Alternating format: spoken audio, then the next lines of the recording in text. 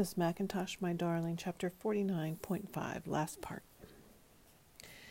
They were all his loves because he could not love or could love only by indirection, a long road, all his life because he could not live. Not even should he live twice, not even should his be two lives, a long road and a short, all his deaths because he could not die, he being this fusion of all, or so it seemed to him in endless nights, as his cheeks quivered, as his eyes glittered, as he felt the blood stream through his many branching veins. He was dead, surely, and yet he lived. He lived, and he was dead, dead even to his own memory of remote or recent events. Scarcely could remember yesterday. He had returned. He had never departed. He had always been in the midst of the traffic flow.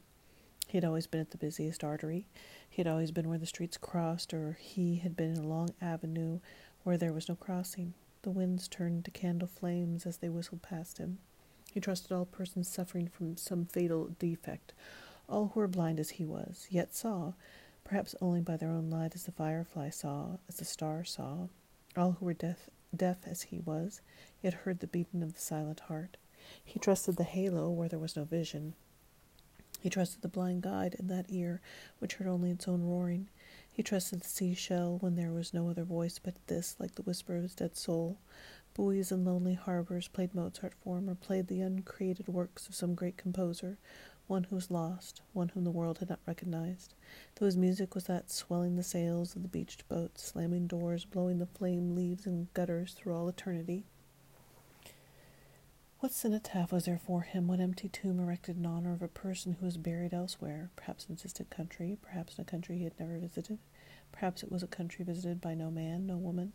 He trusted his false friend who was true as the city with its ding and dong and many thronging temple bells and sudden throngs of traffic crossing silver streams, sounds like buzzing bees, city with its head turbaned by many winding mother-of-pearl clouds and its many doors, and many windows or squares of light and dark, and many shafts of light streaming between tall towers, and shoulders of stone or snow, great jewels flashing through clouds, streets, roads, bridges, shadows of shadows.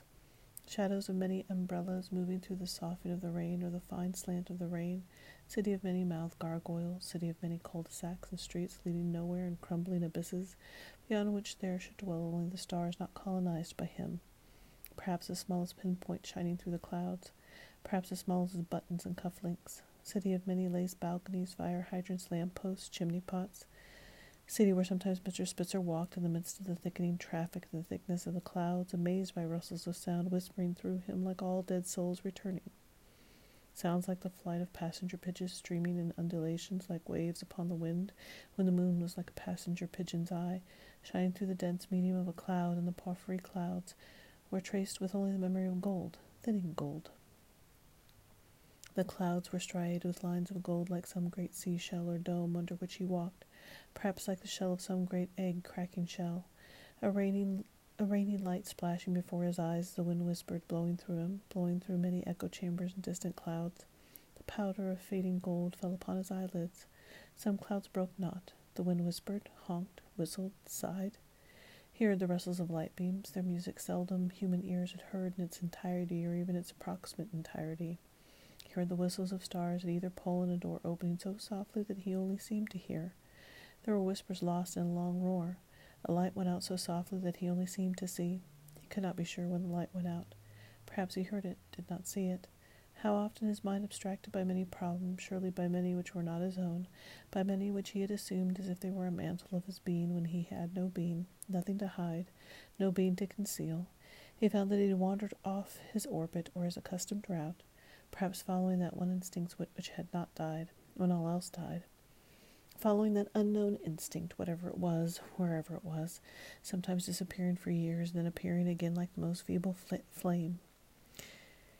That he was walking through the rain of the city where the rain of the city drummed upon the dark golden porches and roofs, roofs over roofs, roofs supported by no foundations or pillars, the rain falling in cascades with mist rising from the pools, the rain falling on many branched golden chandeliers, moving through dim streets with piled-up fog, crowns of hats and hat brims and surrey tops and umbrella tops, whirling with raindrops like planetary music, giving off showers of sparks no astronomer had charted, as they were adventitious like all beauties in many twilight zones and webbed lights and reflections of lamps where there were no lamps, and skylights like chinks in igneous clouds, and the bald dome mirroring the drifts of the clouds and streamers of light, perhaps with one patch of opalescence, one square of mother of pearl shining through clouds, walking through seas of darkness or light which trembled where he stepped pigeon-toed upon the rain-splashed walks, under the rain-splashed stars, the stars blotted out by the rain and the cloudbursts flashing like stars.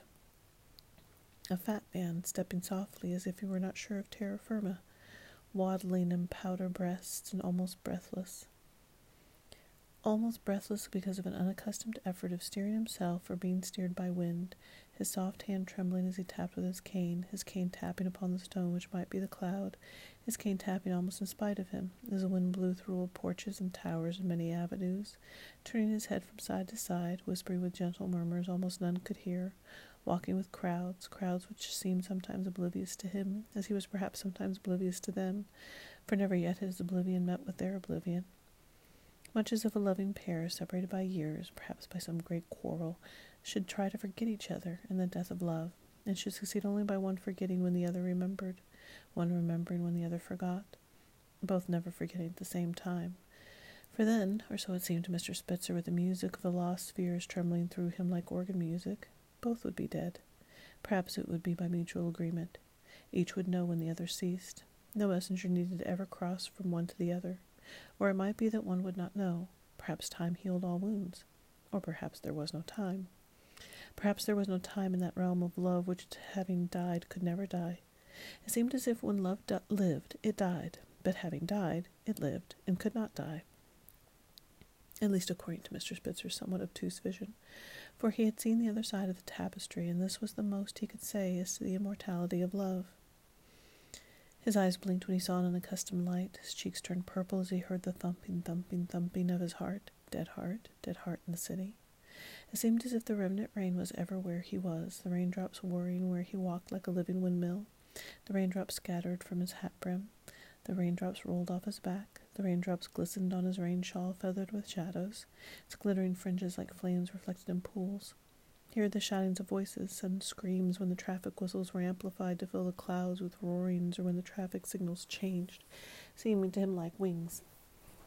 Perhaps he walked with the stream of the traffic, perhaps against it in the falling of the rain falling sometimes upward, splashing with golden drops to reach the falling stars, the stars falling like rain with its mist.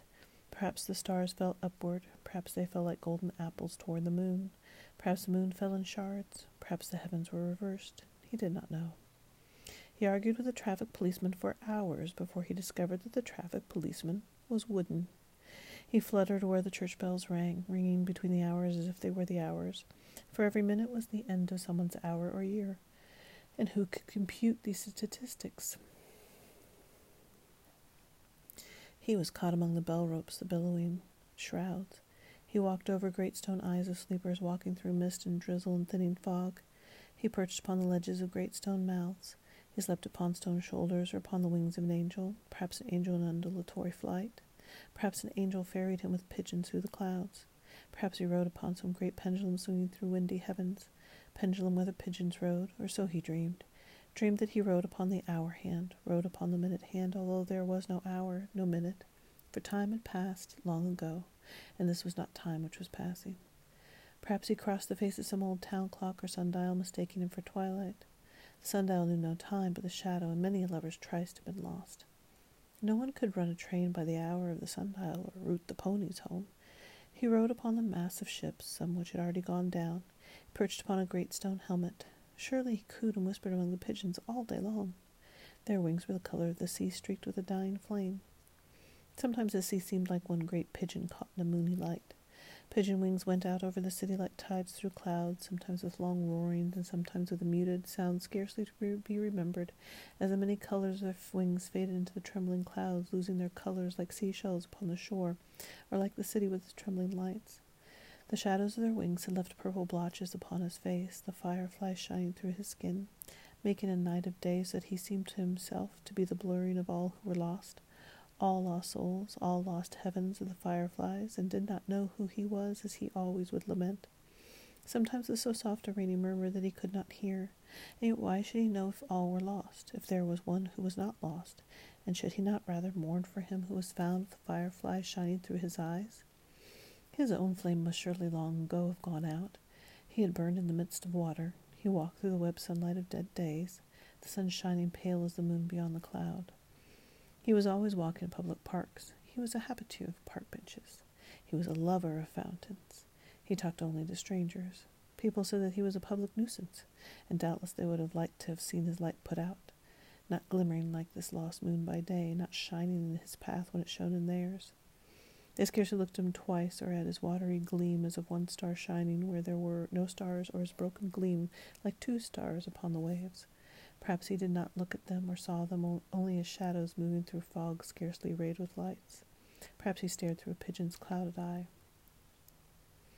He was this old fantail fanning his tail, worried in the music of the lingering rain, or the rain starting again, each raindrop burning with opalescence. He was as pigeon murmurs, heart murmurs, murmuring through him in clouded heavens, his fluted silver and gold and oily green and blue and rose streaking the waters and the clouds and the sky burning with many colors, like stained glass windows of the pigeon's wing. The pigeon's neck sunset, trembling in pearl-colored clouds, so that he asked, when there was no one else to hear him, then where was he if he should see a rainbow never seen before, or should see, long years after this was possible, a pigeon in the rain, perhaps a passenger pigeon such as never seen now on earth. Its neck as tall as a church steeple, as church bells gonged with the memory of all the dead, its white breast quivering like a cloud with many hearts. And was he dead, or did he live where these wings fluttered? Was it this world or another world, or this world as it once was, and was a firefly his architect?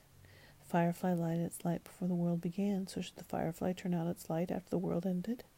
He was walking through the rain, perhaps with all dead souls returning, perhaps where time was blotted out with all its tenses, future and present and past and conditional future, conditional past, all things which were and had been and were to be, all passenger pigeons passing, blotting out the sun, blotting out the moon as if they were a sea of clouds under them, over them. He heard their wings over him, and how should he define himself or know his limits?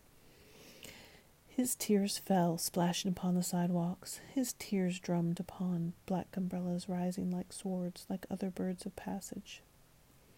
Many hurricanes were known to him, though doubtless not known to watchers of weather, those who kept record of cloud conformations. Burstings of floodgates, rising floods pounding over seawalls, tonnage of waves like tons of rose petals dropping on lonely shores, changes of the wind, antique raindrops. Sometimes his head ached. Black spots dancing before his eyes as the spots had flown off the cards, all spades, no doubt, and no hearts, all clubs and no diamonds, or spades, hearts, clubs, diamonds, all spots but one spot of which he could not see the outlines as the shadow increased, whirling in his path. He was crazy as a pigeon playing poker.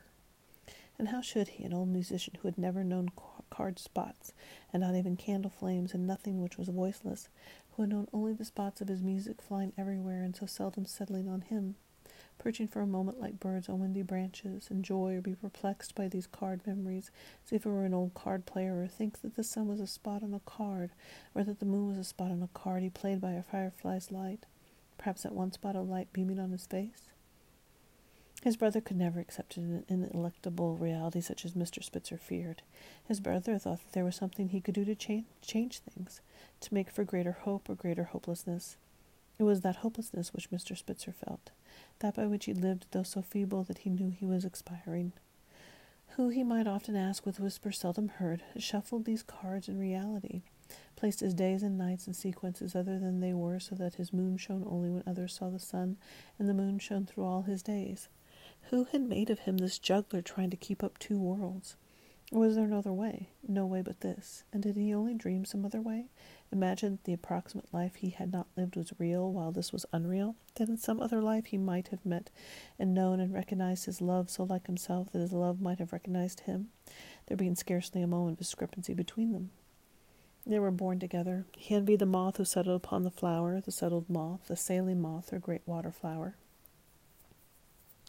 He having envied all things conjoining, or even the illusion of conjoining, as when he saw his image sailing over water. Sometimes he felt as if his whole life had been led by a false hypothesis. So when should he be true? True as his dead brother was? Or was it only Mr. Spitzer who was true, and had he taken his brother's place, and did his brother live?